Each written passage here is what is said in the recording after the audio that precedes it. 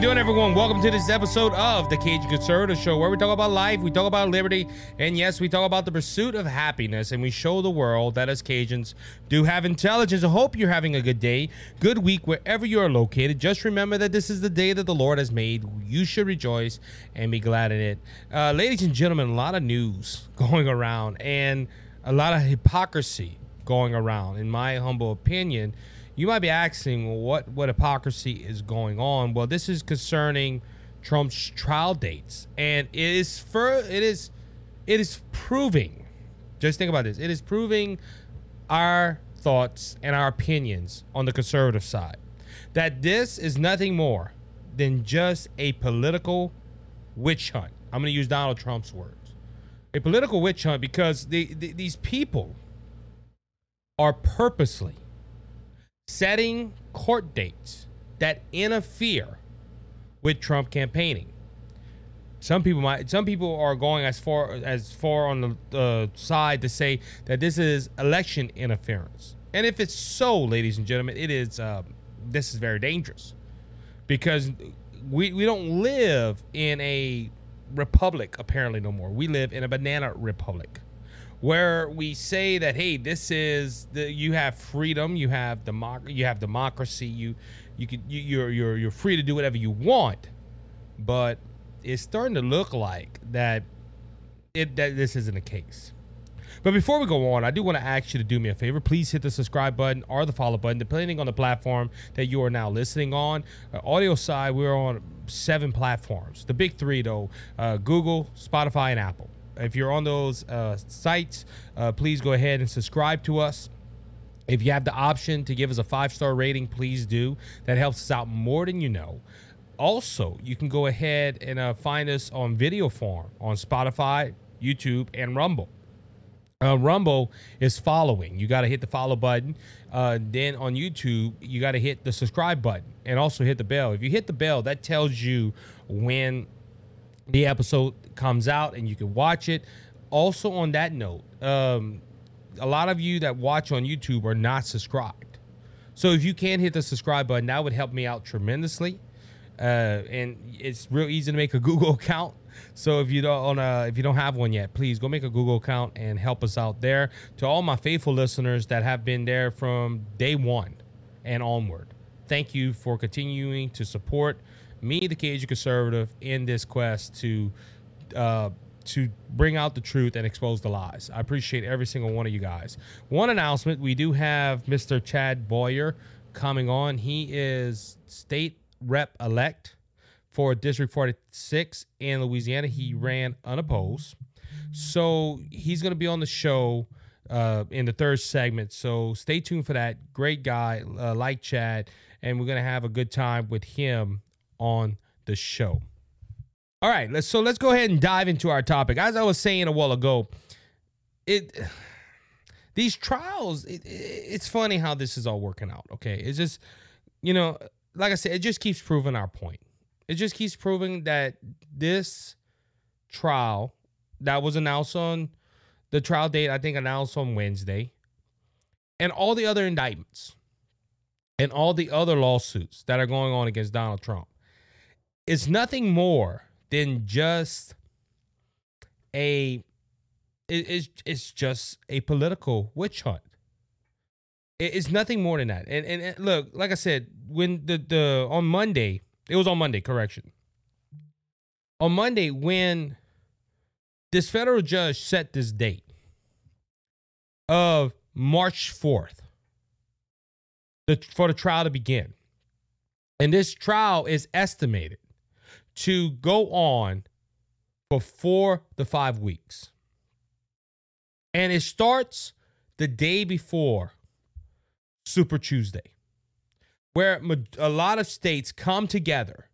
And this is where you're going to get a clear picture of who's the front runner going to be on Super Tuesday. With all these states having these primaries, normally all the candidates in some way, shape, or form are in these states campaigning. They're telling the voters, hey, you should vote for me because I'm going to do this, this, and this. I am different from him, from her, whoever it is that's running for president. But now Donald Trump is going to be sitting in a courtroom and he has to be there, because that's another that's something that they have talked about already. Donald Trump is supposed to be in the courtroom because the judge, God forbid, the judge gives special treatment to a Republican presidential candidate. Now, if Donald Trump was a Democrat, it would have been all fine. Yeah, you got to go campaign. Well, your lawyers can take care of everything. A flight risk. Oh, no, you're no flight risk. If this was a Democrat on trial, they would get every pleasure in the book. Every pleasure. Every accommodation. Oh, you're running for president and you need a campaign, but you need to be here. Well, we can excuse you for that day. But Donald Trump, they're strict with Donald Trump. They're telling Donald Trump, you cannot go ahead and even leave the courtroom. Like, going back to flight risk, remember, Jack Smith wanted to say that Donald Trump was a flight risk because he might go to Russia and escape because him and Putin's real good pals. That's what's going on in this case. Ladies and gentlemen, if Donald Trump was a Democrat, he would not have no problems. Especially now we can't even say that either, because look how they're going after Robert Kennedy. Robert F. Kennedy is asking for debates. He's well over the thresholds of debates and money-wise and all, but the Democrat Party don't want him to debate President Joe Biden. Why? Because it might make Biden look bad, and they really want Biden, the puppet, to stay in office. But so that's why I say that even if you're a Democrat, you have to be careful, because if you don't go on the lines of the party, well, you're going to be thrown this kitchen sink as well. But this trial, this is, I think, the first of all of them that have been announced. And if you start looking at the dates, now Fox News does a good job with a diagram that shows all the court dates and the campaign dates that are important. And every single one of them, the proposed dates, like this is a set date. March 4th is a set date now. But all the proposed dates are coinciding with a very important political day when you're running for president. And look, going back, if they get the flight risks, Donald Trump can't get on a plane. So Donald Trump has to stay in Washington, D.C. while this trial goes on. Now, this isn't other trials that might cross over as well. Because remember, Donald Trump got 3 other indictment trials that they have to set. Then he got a lawsuit with a woman claims that he forced himself upon her. Then you have other small town lawsuits that are going against Donald Trump. So Donald Trump has a lot of legal battles on top of trying to run for president. And all these court dates are coinciding with his presidential run. Is this coincidence? Absolutely not. And why do I say it's not coincidence? Well, it's because the judge, who was appointed by Barack Obama, compares Trump January 6th case with Boston Marathon bombing and 9/11 trials. That's right, ladies and gentlemen. Now, look, granted, the judge has not heard any evidence yet. The judge can have an opinion. I'm not gonna deny that. The judge can have an opinion on the case. But just think, she has not heard any court arguments yet. She possibly hasn't seen no evidence yet. She hasn't done anything to the judge. She's just setting dates to hear this stuff. But this appointed judge, Obama appointed judge, went ahead and made the comment that this trial was on the same level as the marathon bombings, the Manhattan bombings, correction, and the 9/11 trials. Now, it could be up to that standard, but ladies and gentlemen, she's already comparing this to trials, and the trial hasn't even started yet. If Miss Tanya Cutton is already comparing this arrangement, these trials to horrifying events, you don't think she's biased in some way, shape, or form? Isaac, you're a conservative. You're talking like that. No, this judge is honest. Really? When she hasn't heard anything yet. And she's comparing this to main events. This is dangerous. Now, on another note, me and my brother was talking about this earlier. If this was a Trump-appointed judge or a Bush-appointed judge, and this was a Democrat going through this, they need to step aside and let somebody else take it over. They're biased.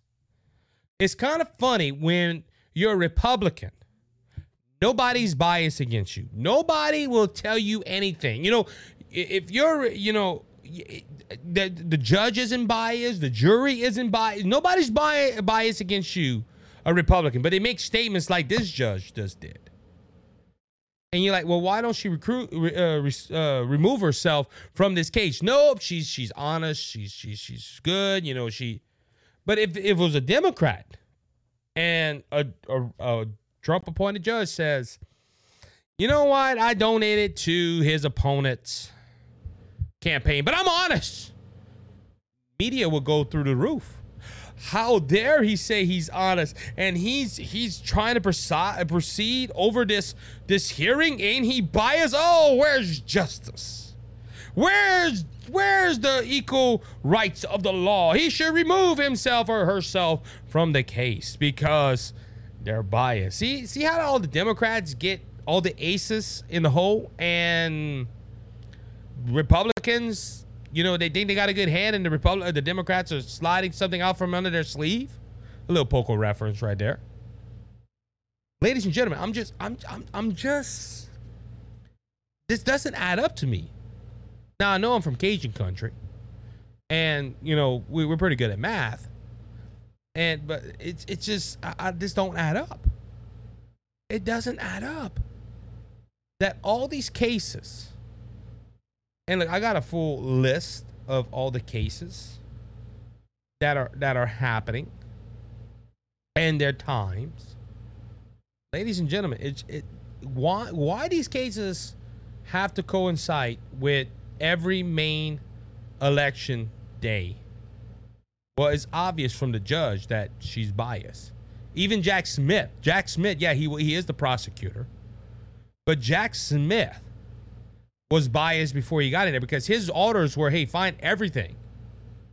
Look under every rock, unlock every door, look under the bed. Whatever you can find against Donald Trump, please find it. That was Jack Smith's orders. Same thing with the two prosecutors, Alvin Briggs and the lady from Fulton County, Georgia. They ran on the promise that they were going to indict Donald Trump. Before seeing any evidence, before seeing anything come out of the investigations, they made a promise, and they were going to keep their promise that they were going after Donald Trump, and they were going to go out and they were going to indict him. That's what happened. And look, you can't say that. Oh well, that's they thought they planned. No. They were going after Donald Trump, and look, I could have came to both these attorneys, these DAs, and said, look, I have evidence right here that somebody just confessed that they did everything that you claiming that Donald Trump did, and Donald Trump is not to blame. You need to look into this. They would have took that piece of paper, crumbled it up, and threw it away. Oh no, not a Democrat. No, not no, they wouldn't do that. Yes, it didn't matter. They want Donald Trump. Why? Because they're scared of Donald Trump. They're afraid that Donald Trump's going to be the next president. Donald Trump's going to go after them with an iron fist. They're afraid that he's gonna reveal all kind of stuff. Ladies and gentlemen, the media, the Democrats, and even some rhino Republicans are scared of Donald Trump. And that's why you have some Republicans are endorsing these trials and these indictments because they know they're not part of the conservative movement. They're part of the left-wing movement. They're liberals, just with the R behind the name. because they know that's the only way they're going to get elected. And look, it goes to the same. Look, unfortunately, we have one like that here in Louisiana. Senator Bill Cassidy, originally from Chicago, made some questionable votes. We were like, But what really tossed it over was the impeachment of Donald Trump when he said, "I don't believe this is constitutional, but I'm going to do it anyway." That hurt him. That hurt him in this state. Bill Cassidy should become a Democrat. At least he'll be honest if he ran as a Democrat. But you see, if he ran as a Democrat, he would not win here in Louisiana. And it's sad. It's sad that we've come to this point. Very sad. So with that being said, we're going to go ahead and take a break. We'll be right back in a few moments. So please stay tuned for the next segment.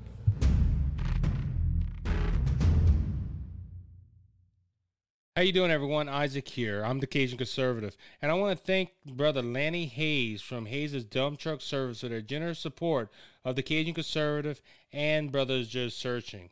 Hayes' Dump Truck Service serves the Lafayette and surrounding areas. If you have any job that you need done, like cleanup or hauling material to your job site or your home, we haul limestone, we haul sand, we haul topsoil, any type of material you need. If you're in the Lafayette and surrounding areas, please call Brother Lanny Hayes at 337-852-8043. Remember, Hayes' Dump Truck Service, where Jesus is Lord of the company. Cleansed and made us whole. Not one hub, not one soul. All right, everybody, welcome back to the second segment of the Cajun Conservative Show today. A few stories that I really want to touch on before we get to our interview with Mr. Chad Boyer, state rep-elect in District 46 in Louisiana. He'll be spending some time with us in the third segment. Fact check. Trump falsely claims he never faced a impeachment inquiry. Now, this is from CNN. This is CNN fact-checking Donald Trump. Donald Trump made a claim in social media, in a social media post, a day after House Speaker Kevin McCarthy said in a television interview that launching an impeachment inquiry into President Joe Biden is a natural step forward from current Republican efforts to gather information on the business dealings of the president's family. Now, the reason Kevin McCarthy wants to go ahead and do an impeachment inquiry is because of the stupid stuff that happened with David Weiss and the Hunter Biden case. Remember, Hunter Biden was given a plea deal. That was written by Weiss. Now, Weiss has been doing this. He's been investigating Hunter Biden for 5 years. And it was always drag your foot, look at this. It took 5 years. And it came to the conclusion, well, we're going to give him a slap on the wrist deal. Give him full immunity, no jail time, and he would have to do, I think, some community service, which in reality wouldn't have happened. Hunter Biden probably would have hired somebody and they would have went do it for him. But David Weiss went ahead and he gave him a plea hard deal. Just a nice deal. Just, hey, you did bad, don't do it again. Well, when the judge saw it was given full immunity, she said no, and she didn't sign off on the deal. So right after, you hear that David Weiss becomes a special prosecutor, and he tells Merrick Garland, the only way I can do my job is to become a special counsel. And now when Congress asks, hey, we want to talk to you about all this, you need to go ahead and give us that information. They tell them we can't. It's an active investigation with a special prosecutor. You can't have it until we wrap up our investigation in a nice little bow. Well, the only way to get around that, Congress can, is a impeachment inquiry, because the impeachment inquiry can go a lot further. Now, that explains why Kevin McCarthy was on TV saying, listen, we need to have a special counsel here.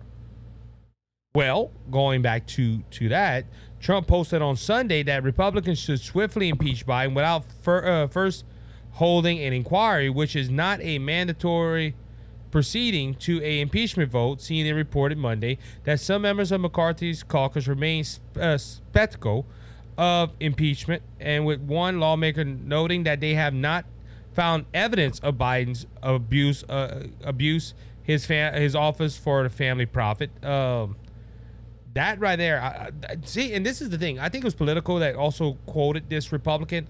Who's the Republican? Oh, that's closed source. Who's the Republican? Who's the Republican says there's no evidence? Because what we're seeing and releasing and stuff, there's a lot of evidence. Then Trump made this post. He posted on Monday. I never had an impeachment inquiry. I had an impeachment, which I won. It was started immediately. No meetings, no studies, no delays. So going back to this, CNN says that's false. Trump did have an impeachment inquiry. Trump went ahead and the Congress heard. Well, somewhat. They didn't tell you the whole truth on that, okay? Because I remember I wasn't there at the Capitol, but I was there watching the news every day because this was big stuff. And if I'm not mistaken, no, I wasn't on the air yet because I was on the air after on the second indictment.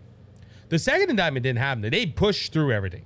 They just went ahead. Hey, forget the committees. We're just going to impeach him because Donald Trump is about to get out of the White House, and we need to impeach him before he gets out of the White House. And if not, we're still going to impeach him from not even running for office.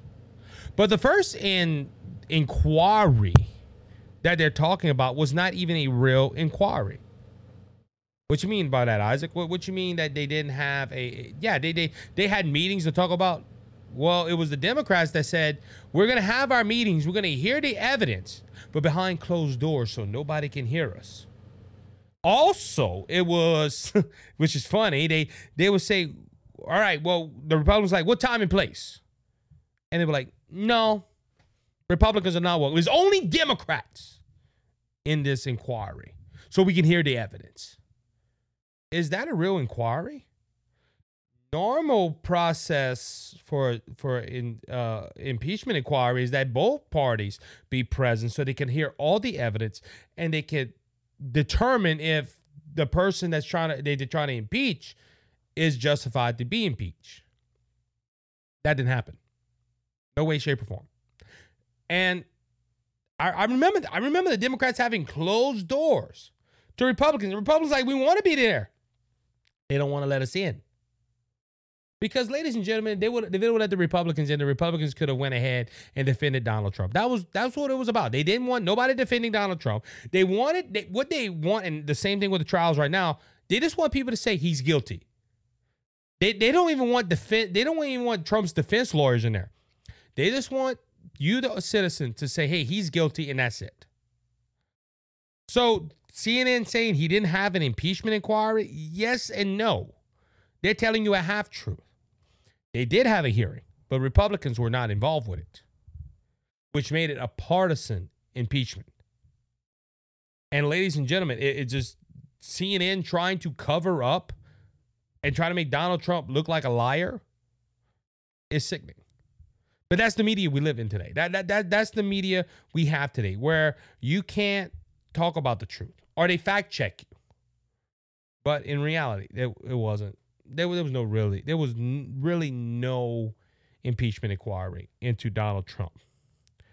All right, Steve Scalise, not my representative, but one of the representatives here in Louisiana, confirms he has a very treatable form of blood cancer. He announced that the other day, so we're gonna keep prayers for Steve Scalise and his family. Cancer is nothing to play with. I had family members unfortunately pass away from cancer. It is hard. It is hard on the family, but it's also hard on the person. It depends what type of cancer it is too. And look, it says it's very treatable, according to Fox News. So Steve Scalise, who is Steve Scalise? You might be asking. He is the majority whip. He's under Kevin McCarthy, and so if anything would ever happen to Kevin McCarthy, he would have the gavel, person to say. And then even that, there is some people questioning about Kevin McCarthy's actions on the spending limits and stuff like that. So who knows? Steve Scalise could be the next Speaker of the House, but very, very troubling. And this is very treatable. So keep him in your prayers. I thought to bring that out because, like I said, cancer is a hard thing. And even being, I don't know if he got to go through chemo or anything like that, but being a representative, in Washington and fighting cancer, it can't be easy because you have committee hearings, you have other forms of business you have to do, and I think they're out of session right now. So we're gonna, like I said, keep them in prayer. All right. Daily Wire reported nearly 70% of Democrats think Biden is too old for a second term, and this is from the AP poll. A majority of Americans, including nearly 70% of Democrats, think President Joe Biden is too old for another term as president. About 69% of Democrats and 77% of voters say Biden is too old to serve another 4 years, according to the Associated Press NORC Center for Public Affairs Research Survey. Only 22% of the voters said Biden is not too old for another presidential term. The Associated Press poll also included a word assessment exercise that asks people to give the first word or phrase that comes to mind for GOP frontrunner Donald Trump and Biden. About 28% of Democrats mentioned Biden's age. Even one Democrat who said he approved of Biden's performance still called him senile. Democrats said they prefer the term mentioning Biden's age over president, leader, strong, or capable. Ladies and gentlemen, nearly 70% of Democrats, not Republicans. I heard, I think 90-some Republicans said that that Joe Biden's age was a concern for them. Look, it is a concern for me. Don't get me wrong. I have issues with Biden's age. I have issues with Donald Trump's age. But ladies and gentlemen, when 70% of your own party think you are too old to run, what does that tell you about the election coming up? Now, Biden might spin this and say, well, 70% says I'm too old, but majority of them people said they would vote for me if I'm the nominee. Well, that is a given. Whoever's the nominee, the parties normally back up. But ladies and gentlemen, this man is, at the time when he gets elected, I think if he gets reelected, he'll be 84 years old. This man falls asleep in summits. This man slurs his words. This man trips on the smallest thing. This man needs to be at home resting. He needs to leave office. I'm not trying to, and look, I'm not just saying that because I disagree with his policies. I'm really concerned because I made a whole episode talking about age, and I'm going to mention someone else later on, Mitch McConnell. We're going to talk about him a little while because there's a lot of buzz going around with Mitch McConnell. But this man, like I said, I would not imagine my father being 80 years old still driving a dump truck or operating an excavator, or, you know, when my father turns 80-some years old, I'm going to be almost 50.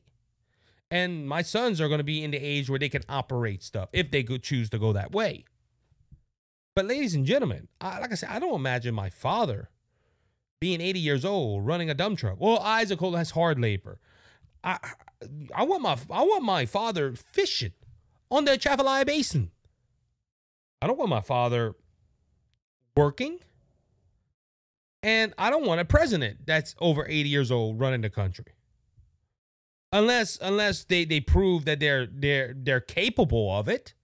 We can go that route because, like Donald Trump, a lot of people say, well, Donald Trump, he's 78 years old when he's president. Yes, that is a concern. But if this man takes a mental test and shows that he's capable of running the office, okay, you can have that argument that he's capable. Biden is not capable.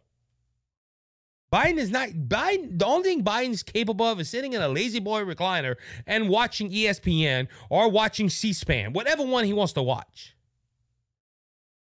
Ladies and gentlemen, you have 70% of Democrats. I'm not even talking about the Republicans. We already know what the Republicans think. We already know what conservatives think. 70% of Democrats say they think he's too old. And even with the word salad poll, they said, hey, first word comes to mind when you talk about Biden. They said old, incapable. That is Democrats saying this. That isn't all overall America. Even if it was overall America, I would like to see that. I don't know if they have that on there. Oh, let's see. I don't know if they have the overall. Oh, Well, that's a good poll, too. That's a good number. Meanwhile, about 74% of voters say they think the country is heading in the wrong direction, according to this poll. Biden's favorable rating has been floating for months now. About 52% of Americans currently say they have an unfavorable opinion of the president, the poll finds. On that note, it's just, this poll is not good for Joe Biden. But, ladies and gentlemen, 70% of Americans, according to this poll, believe that Joe Biden should not be in office. He is incapable. All right, let's go on to the last story before we go ahead and visit with my good friend Chad Boyer. McConnell freezes up again during a Kentucky news conference. Ladies and gentlemen, this is the second time within 5 months that McConnell is on the stage. He's talking. He's taking questions. And he just freezes up. I mean, I watched the video. It's disturbing, okay? When this stuff happens, look, and just not with Republicans, but when Biden does it, when John Featherman has an incident on stage or he has a word salad, ladies and gentlemen, McConnell should just retire.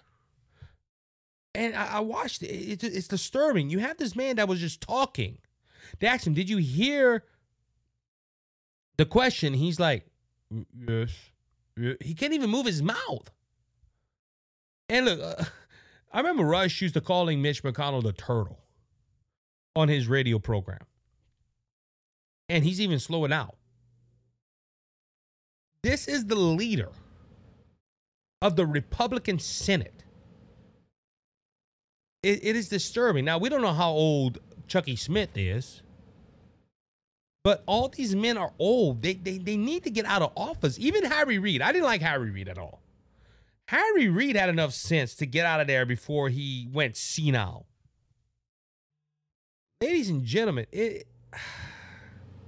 this is disturbing. And why Mitch McConnell don't want to get out? Because he likes the power. His family likes the power. To be the leader of the Senate is very powerful. Well, not the leader of just the leader of the Senate, but the leader of the Republican Party in the Senate. On that note, he is the longest serving Republican leader in the Senate. And it's funny how this all came about too. The question that was asked was on his thoughts for running in 2026. And then this happened. Ladies and gentlemen, I don't think Mitch McConnell should run. To be honest with you, I think Mitch McConnell should enjoy his old age and get out of office. He is not running for president. He is not running for anything else. He needs to go enjoy his life. That is if I had a chance to talk with Mitch McConnell, that's what I would tell him. Not to run for 4 more years or 6 more years in the Senate. It won't work. This bothers me when I see older politicians going through this. Now, with that being said, of this episode of him freezing up, there is news articles from Politico. Well, this is an exclusive that they're asking. Well, this is exclusive to Politico again. I'm going to say, GOP senators weigh special meeting on their leadership after McConnell freezes. Now, ladies and gentlemen, this should have been done the first time it happened when he freezed. Because there were some questionable things that Mitch McConnell did. Let's talk a little bit about him a little bit because we got a little bit of time. Mitch McConnell, yeah, he didn't freeze up until the first time in 5 months ago. That was the first time he froze up on the podium. But there was a lot of questionable decisions on the last election for the Senate. He didn't push hard for Herschel Walker. Well, yeah, he did. There was some other. I didn't say he pushed hard. He endorsed him, but I don't think he pushed hard to win the Senate because anybody could have won the Senate. Kevin McCarthy now did a real good job. Unfortunately, a lot of candidates didn't win, but he still won the House. Kevin McCarthy won the House. Mitch McConnell really didn't push that much. So that's a questionable decision. There's a lot of questionable decisions that Mitch McConnell done in the last couple of years. And does this tie to this freezing up? Yes, it does. And look, I don't know. Let's pray for Mitch McConnell. Same thing as Steve Scalise. We should pray for him. Pray for Joe Biden. Pray for all these people that are mentally disabled, or not say mentally disabled. Excuse me, mentally challenged, physically challenged. Whatever you want to, whatever word you want to put in there. But these people need to stop worrying about the power and give it to somebody younger. I think it's time for a new generation of younger conservatives to jump in there. But Mitch McConnell, I'm getting them mixed up. Freezing like this is scary. That we have leaders on both sides that are fighting to remember stuff, fighting to speak. These are our leaders. And it's scary when you see one freeze on a podium. It's horrible. We need new leadership, and we need it now. And you can go listen. I did a whole episode on older politicians running the country and everything like that. And then we mentioned their sicknesses, and Mitch McConnell was one of them. So with that being said, we'll be right back in a few minutes with Mr. Chad Boyer. Please stay tuned for that interview. Again, we'll be back in a few moments, so stay tuned.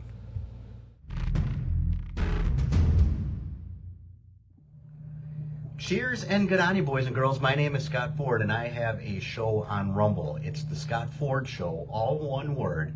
The Scott Ford Show, all one word, and it's on Rumble. I'd be very happy if you went ahead and subscribed. Like Isaac, I'm a true American-loving patriot. Thank you, Isaac. God bless. Enjoy your life.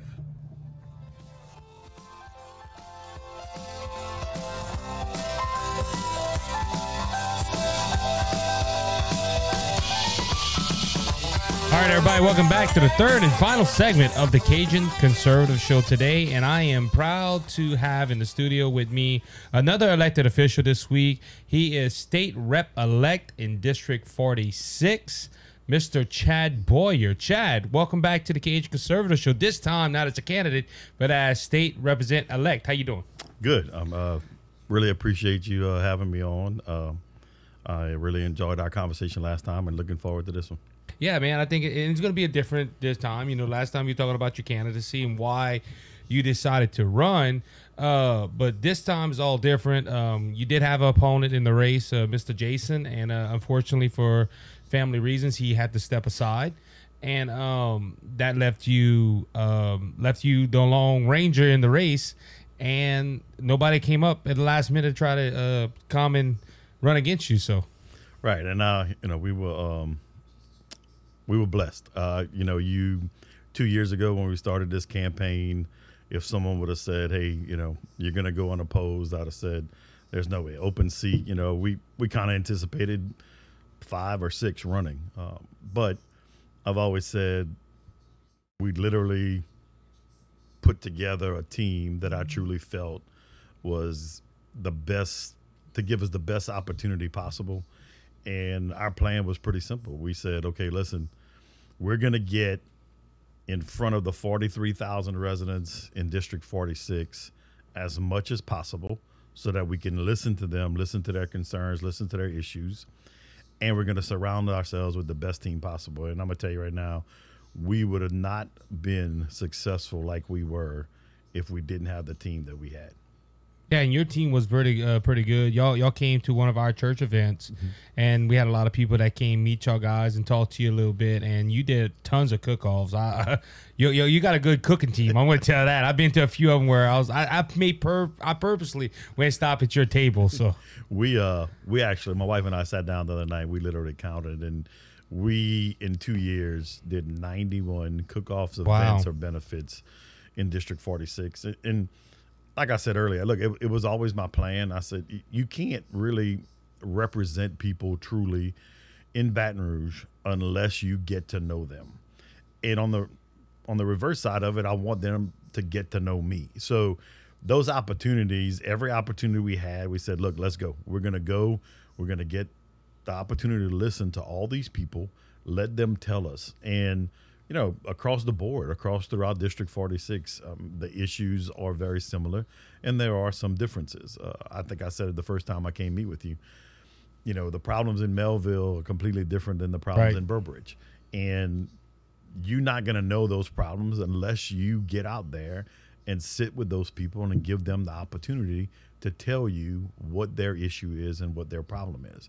And that was our goal all along. And listen, our team stepped up time and time again. I could never thank them enough. I could never thank the people in District 46 enough for the hospitality. I mean, they welcomed us with open arms, and we got those opportunities to just sit and visit with them and let them get to know us. And it all worked out for us. That's awesome. So let's talk about qualifying day, because like we said, it wasn't announced until I think the day before qualifying that Jason Dozier was not going to run. And before that, you're expecting a race. You're expecting, hey, 2 months after qualifying, we're getting ready for October to still campaign, still do that. After you got word that Jason dropped out, were you on pins and needles expecting somebody out of the blue just to show up at the qualifying station and ask, hey, I want to run for state rep? I think I don't want to say nervous. I think no matter who the opponent was going to be, we had established ourselves. We were in a very good position where we were. And honestly, I think our cooking teams were probably a little disappointed because we had so much stuff scheduled in September and October. And I think in their minds, they thought, okay, well, if Chad goes unopposed, we're not going to do it. Well, guess what? Surprise. Yeah. We're still doing it. Awesome. So there's nothing changed for us. So I'm getting inside source that I better show up at a couple of cook-offs. Absolutely. Absolutely. I will say this. The Thursday was pretty, I was just nervous because I was sitting there going, okay, on the Wednesday we went in, we qualified. Thursday you're sitting there waiting to see what happens. And at the same time, for me, the night before, I'm already thinking about transition. I'm already thinking about, okay, listen, we go unopposed. We're in. What's our next step? We need to get the ball rolling. I've said it from day one. I don't want to waste any time. I want to walk in the first day and go to work. So right. You start anticipating that just in case. You don't know what's going to happen. And then 4:30 on that Thursday, nobody qualifies and you're sitting there going, okay, the next phase. Of course, like I said, cooking-wise, nothing changes. But you start thinking about the next phase. You start thinking about what you want to do. What are the things that we need to go to work on the quickest? And so that's the last couple of weeks have been about that. I got you. Has Mike reached out to you, Representative Uval? Yes. So Mike and I spoke actually the Friday, okay, very briefly. But again, it's going to be a very easy transition. Mike and I will work well together until he's out and I'm in. So that's going to be an easy transition for us, and just excited, really ready to go to work and do whatever we possibly can to make a difference. So on that note, getting ready to go to work, 2024 is going to be an interesting time. You're possibly going to have a Republican governor, 1 out of the 5. We don't know who it is. The polls are leaning more towards Landry. We have a heated Senate race. We had Mr. Blake Miguez here yesterday. Well, at the time of this recording yesterday, and he talked about his vision, bringing the state more conservative. Mm-hmm. And I know you, Chad. We've talked multiple times, and I know you have a conservative side. Are you going to bring that conservatism to the legislation? Because we've had the good old boy system. Mm-hmm.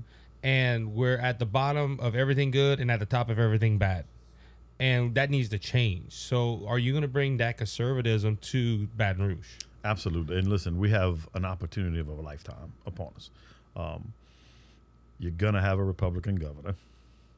You're going to have a new Speaker of the House. You're going to have a new Senate president. We're going to have a supermajority in the House. I feel it. And so we're going to have an opportunity of a lifetime that hasn't been seen in Louisiana. With the possibility of a supermajority in the Senate too. Correct. So I get excited because of the things that, of course we want to do, but I get even more excited because we're about to have a setup that's going to be extremely favorable for the state of Louisiana and what we can do to make things better, to stop being at the bottom, to stop being 50th and everything like we've been for so long. So we're looking forward to that, and we're fortunate that we get to sit back and just watch everything play out, and I truly believe that it's going to play out in our favor, and it's time for us to go to work. Time to go to work. Time to go to work. So, it's still going on that note of bringing conservatism to that. Because, like I said, this is a different conversation that we had before. I want to ask, what is your plan going in there? And one of those things I've been asking every candidate has sit in that seat or has joined us on the virtual side. I think Louisiana, and look, props to everyone that's running for governor. I think any of them will be better than John Bell or Sam Wilson. But we have 5 candidates in there, Chad. Your race, we had 3 candidates at one point, and y'all all Republicans. And look, to y'all credit, none of y'all badmouth anybody. Y'all stayed on the issues, and thank you for that, because I don't see politicians doing that too much. But I think we're needing to go into a primary system, some type of open primary where us Republicans choose the candidate, or having closed primaries. What are your views on that? And if a bill would come up to do closed primaries, where do you stand on that issue? I agree. I think we should have the opportunity to elect the Republican that we choose. It's caused us way too many problems in the past. When you look at what we've had the last 8 years and the reason why, it's time for us to go that route. Yeah, and look, I understand why we came to the current system we have now. It was because Republicans didn't have a chance back in the 80s and the 90s. But now the Democrats figured out a way out to win elections by sitting back and letting Republicans beat up on one another. Right. And listen, negative campaigning has always been a problem. And I'll tell you right now, traveling throughout District 46, talking to my constituents, one of their biggest things is it turns them off. Right. It doesn't work like people think it does. In my opinion, it's a waste of time. Listen, if you truly want to get elected by people, you sell yourself, you go out there, you show them your resume, you talk to them, let them get a chance to know you, and then they simply make a decision. I think, everybody wants to make campaigning personal. For me, it's always been, listen, I'm going to pitch myself. I'm going to ask you to interview me for the job. If you choose to, great. If you don't, it's okay. Everybody has their right to vote for who they want to. Right. And that's the thing. Look, I'm not against, I don't know if we talked about that the last time we used it. I'm not against you saying, like, let's use me, for example, if I would run or something like that, you can say, well, look, this is where me and Isaac different. This is what he believes. This is what I believe. And I think my way is the better way. I don't see nothing wrong with that. But if you come out and say, well, Isaac Hayes, he can't talk. He's ignorant. He's stupid. That's where people, that's not campaigning anymore. That's insult. And that's, unfortunately, we've seen that with John Schroeder right now. John Schroeder ran an ad that went against Wags and went against Landry. It's his money. He can do what he wants. But the problem with it is, I don't like that type of campaigning. John's probably different than Wags and Landry. It's just, I think we need a primary system, like you said, where us Republicans get together and say, look, we think this is the best choice, and not lean on the LA GOP. I agree. I totally agree. I think it's time for us to go to it and let the people decide who the best candidate is on both sides, and then the people make a decision. I've always said this, and I said part of the reason is egos. Yeah. What would it be for 4 or 5 guys that want to run for a particular seat to sit down in the room and say, hey, look, how about we simply run a poll? Whoever the top guy is, that's who we're going to run. The problem is egos. Yeah. You get an ego involved, and well, no, I think I can do better or whatever, and it is. I mean, it's human nature, but it's tough, and it makes it hard on the citizens, and sometimes we don't get the best outcome. Well, Clay Shake Snyder and I think it's Couson that's what Moon calls him. I don't know if that's his real name, but the House Speaker and the Senate floor speaker. That's how they were chosen. The conservatives went one way. They're like, well, we think we should have that spot. So they went across the aisle, and now look at the trouble we got for the last 2 years because we didn't have the right leadership in position to go the conservative way. And that's what's dangerous. You said egos. That was all ego thing. Well, we've been in here longer, and we think we should be the ones in that spot. And that's part of the issue, too, is that sometimes just because you've been in a position for a long time doesn't mean that you're good at that position. Joe Biden's a good example. Prime example.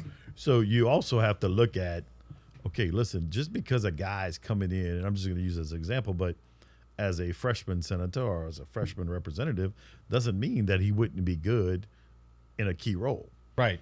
Sometimes new is better. So there's a lot of things that I think we need to look at. There's going to be a lot of interesting things happen. I'm beyond excited about January and seeing what's going to transpire and hoping that everything falls into place like I really think it will, and that we can get some work done. District 46 has been, unfortunately, put on the back burner a lot of legislative sessions. What do you see in 46 that needs to get done and that you're going to push in in next August, or not next August, March is the next session. The next session. What do you see you can go in there and do for District 46? Well, I think the key is going to be also, like we talked earlier, who your governor is going to be, who your Speaker of the House is going to be, who your Senate President is going to be, also what committees you're going to be on. You have to look at all of that comes into play, and normally, you have to. One of the biggest things I always found is that the lack of communication. Reps and senators, all of them have to do a better job of communicating with your constituents. I can't tell you how many times we'll have a conversation with someone and they're complaining about a certain situation, and you go, hold on, but that's not how it is. This is how it works. And they simply don't know how it works, because I wish I had a magic wand and could say, okay, I'm just going to touch on roads, because that's right. what the one thing is. Okay, all these roads are going to be fixed. But when you go to a DOTD meeting and there's $15 billion worth of roads that need to be fixed throughout the state, and your funding is $1.2 billion, and that's not including some other funds, but there's a pretty significant gap. Now, I can tell you this, the new governor coming in is going to have some hard decisions to make because of the fact that what happened last session and the budget at the end. Spending cap. So if you do look at the budget, and I'm going to tell you right now, it's kept me up at night. 2 years from now, we could be in a situation where we really, funding-wise, are in a bind. And I said this the other day. I said, for people who don't understand everything that goes on, if you don't have the funding to do it, they simply say, well, he got elected, he didn't do anything. Mm-hmm. The problem is we were put in that situation. Right. So the governor's going to have some hard decisions to make. We're going to have some hard decisions to make. But I can tell you this. Across the board, I know what the issues are. We're going to do everything we possibly can to find funding to try to fix the roads, of course. But, and I've said it from day one, I truly believe the state of Louisiana is in an education crisis. When you have one student from UL graduating education last semester from our area, we're in a bind. And it's not just teachers' pay. There's a whole list of things why people don't want to go into education anymore. And it's hard for us to attract business to the state of Louisiana if you don't have people that have the skills or the education to work for those companies. So there's some things that we got to fix, and it's not going to be an overnight fix. I truly believe that we're fixing to have the right people in place that are going to be able to come up with the ideas to fix a whole bunch of things. We're just going to have to back those people and say, okay, let's go to work. So with that being said, you mentioned something about working with your senator's side. Like we said, we have a heated contest with the Senate. Blake Miguez, Hugh Andre, and 3 other candidates, which I don't even know why they threw their name in the ring. But Blake and Hugh has gotten most of the attention in this race. So one of them, either they're going to go into the runoff and it's just going to be them two, or my prediction, I think Blake is going to win it outright. He got a lot of support. I could be wrong. I've failed in predictions already. But if it is Blake or Hugh, will you have that connection with them or that relationship with them to say, look, this is best for our area. Let's work with this, because they're just not going to have District 46. They're going to have District 49. They're going to have other districts around that area that they're going to have to deal with. But will you go ahead and have a conversation with them, say, look, let's meet on a regular basis to see what's best for our districts? Absolutely. And listen, so first off, know Hugh and Blake well, and I think both of them would make great senators.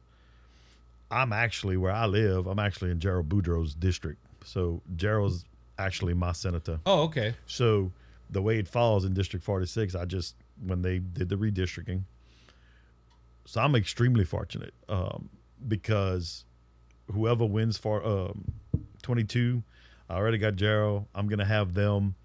Senator Klein Peter is up in my northern portion of my district. I'm extremely fortunate. Hey, you got three. How's it going to fall? So I can tell you right now, as soon as that's all done with, I'm going to meet with them as soon as possible and say, okay, listen, whatever I can do to help you in the House, please let me know whatever you can do to help me. You have to have that relationship, and you're going to have that relationship with the rest of your, the Acadiana delegation, for example. So those years that I worked session way back when, I've said it 100 times, you have to realize from the get-go that you're one rep out of 105. Right. You can't get anything done unless 53 people vote. So you got to know who is like-minded conservative like you are, and go and say, hey, look, I need help. I need this in my district, and this is what we need. So that's not going to be an issue for us. And you're going to have, like, I know I'm probably tooting his horn a little bit, but like Blake's been in there for 8 years. So to have a senator that knows what you go through is pretty key as well. Yeah. I mean, you don't look, and I can't tell you how many reps that have reached out to me. Hey, Chad, if you need something, let me know. I have a really good relationship and friendship with Bo, and you lean on those guys because they do have the experience. Because, listen, you're not going to walk in the first day and know everything. You're not. You're just not. So that the guys that have the experience, that have been there, that you can lean on them and say, okay, listen, when you came across this, what was your situation? And look, it's going to be totally different for us. Again, they had 8 years of a totally different administration. We're going to have a totally different administration. It's going to be different for us. It's like the freshmen going on with all senior class. That's exactly right. So it's gonna be good. One more thing before we go, because we do have an issue with ex-migration. Possibly won't have another congressman. We're gonna have to redistrict ourselves to have a U.S. congressman. It would be sad to lose somebody like Clay or Mike Johnson or somebody like that. How do you briefly mentioned it earlier? How do we fix that? How do we get because look, there is some companies, they would love to invest here, but they see the trial lawyers. They see how the state government is with marshlands and stuff like that. How do we fix that? And honestly, I go back to education. I really think education is the key across the board. I think once we do fix our education in the state, it's going to create other things, other opportunities for us to be a whole lot better off. Insurance is killing us in this state. It is. It's killing us. And I look, and this is a personal experience. As a director of safety for the company, in 2020, Liberty Mutual walked in, looked at us and said, hey, we can no longer insure you. We operate in 6 states. And when I asked why, because we had a good safety record, our workman's comp was good, our auto was good. And when they look at you and tell you you operate in 6 states, but because you operate in the state of Louisiana, we can no longer insure you because the average fender bender in the Baton Rouge area is costing us $100,000. Wow. We got to do something different. And listen, tort reform, what was done in the past was not nearly enough. So it starts, in my opinion, look, we got to get better at education. Education can help us across the board, but we've got to do a better job of, one, trying to attract more insurance companies to come in here. Homeowners insurance across the board, anybody you talk to, their homeowners insurance has gone up, including mine. Auto insurance is through the roof. So those are the things that we've got to do, and we've got to do them quick. We can't waste 4 years. We got to do it as soon as we possibly can to not only help the citizens here currently, but to keep people from moving out, to go get a better job in Texas, to go to Florida and get a better job. We got to try to keep our people here. And look, I use my daughter as a perfect example all the time. She's a student at UL, and she is going to get some opportunities once she graduates to go out of state. And she's not. She's staying here, and I'm thankful for that. But I don't ever want to lose her to another state. You know, I want her here. And that is one of our big things that we're going to work on. And I really think with this new administration coming in and everybody that's going to be there, that we'll have a big impact on that. You think I think Tim Temple is running unopposed, correct? Yes. Okay, so and look, we got Tim Temple's number. I need to give him a call. I met him already. Real good guy. He's also a conservative. Do you think that's something we were missing in that insurance commissioner spot? Because like I said, Tim Temple, he wanted the job 4 years ago, lost it. Now with the current insurance commissioner retiring, Tim Temple walked in there. Nobody wants that position. That's a tough position. Yes. It really is. I mean, because of the position that we're in, and because of the past, the commissioners in the past, we've had some issues. I think Tim's going to do a fantastic job, and I think he's the right guy, the right fit for all of us that are coming in. And I think we'll be able to make some changes. That's good. That's good. So, Chad, tell the voters, what your final thoughts on the race going in. If somebody met you on the street, told you congratulations, now what's next? What would be your final thoughts to somebody you're talking to? I simply tell everybody thank you. I could never tell them thank you enough. The opportunities that we got throughout this whole campaign. I think my wife said it best the other night. She was like, can you imagine how many people we met that we've become really, really good friends with that we would never met on this campaign trail? Right. As many nights as sometimes you get home and you'd sit down and say, wow, what a day. And I'll tell you this funny story before we go, but 2.5 years ago when I sat down with my wife and I said I was going to run, she said, listen, Chad, I don't know anything about campaigning. I don't know anything about politics. You just tell me where I need to be. And it was last year. We had 3 cook-offs in the district in one day. And her and I left at 6 a.m. and we got home at midnight. And the next morning, her and I were getting ready to go to Mass. And she looks at me. She says, you forgot something. And I said, I forgot something? What are you talking about? And she said, when you told me you wanted to run, you forgot something. I said, what is that? She said, I put in a 12-hour shift in the ER at Women's and Children's. And she said, yesterday we worked 18 hours on this campaign. So, and I told her, I said, that for me, and listen, I love it. I enjoy it. I said that's part of it, and so we have this running joke, about the campaign, you put in more hours than a shift at the hospital. But again, I would just simply tell people, listen, thank you. I'll tell you this right now. Everywhere we went, everybody would always say, man, y'all are everywhere. Y'all working so hard. That doesn't stop. We're going to work as hard as we worked on this campaign in Baton Rouge.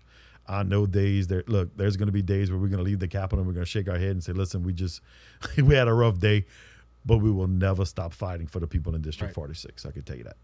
Well, I will say this, and you already know it, but this is a friendship that formed from your campaign as well. That mic's always open for you, and I know you're probably gonna be hearing from me if a bill comes up. So that's what it's all about. I got a contact at the house. That's what it's all about, though. No, seriously, and I tell people all the time. The other day at the brewery for the gubernatorial forum, I told the owner, because they brought up some stuff that had come up, I think either last session or session before, about breweries, and I told him, I said, listen, if that's something like that, look, you're in my district. You pick up the phone and you call me and say, hey, look, this bill's coming up and it's good for me or it's bad for me. Because at the end of the day, listen, it's not about Chad's opinion, okay? It's about the citizens of District 46 is their opinion. And I've always said it. If 50% plus one call me up and say, Chad, this is how we want you to vote, that's how you vote. And you'll never get yourself in trouble that way. It's about those 43,000 residents in your district, period. That's a lot of work to do, Chad. But I think you're gonna be up for the challenge, man. You worked it as a state trooper, but now you're gonna be inside It'll be a little different. It'll definitely be a little different. Well, Chad, thank you for coming on, man. And again, that mic's always open. And like I said, this is a good friendship. I hope it stays that way. Well, I'm gonna tell you right now, I'll be back. You'll be back. Hey, that's good. That's good. Chad, thank you for coming on, man. Appreciate you. All right, that was Chad Boyer. He is the state representative-elect for District 46. Great guy. Keep him in your prayers. We always say that. Pray for our elected officials. And with that being said, remember that Jesus Christ is King, and He's coming back, and He's coming back soon. So don't be faint of heart, because Jesus has overcome the world. If you want to know Jesus, your Lord and Savior, reach out to us here at the Cajun Conservative Show. The Cajun Conservative 5 at gmail.com. We'll tell you how to make Jesus your Savior and heaven your home. That's all the time we have for today, ladies and gentlemen. So until next time, be blessed, be encouraged, and we'll see you on the next episode of the Cajun Conservative Show. You have a good one. That Jesus Christ has risen, and He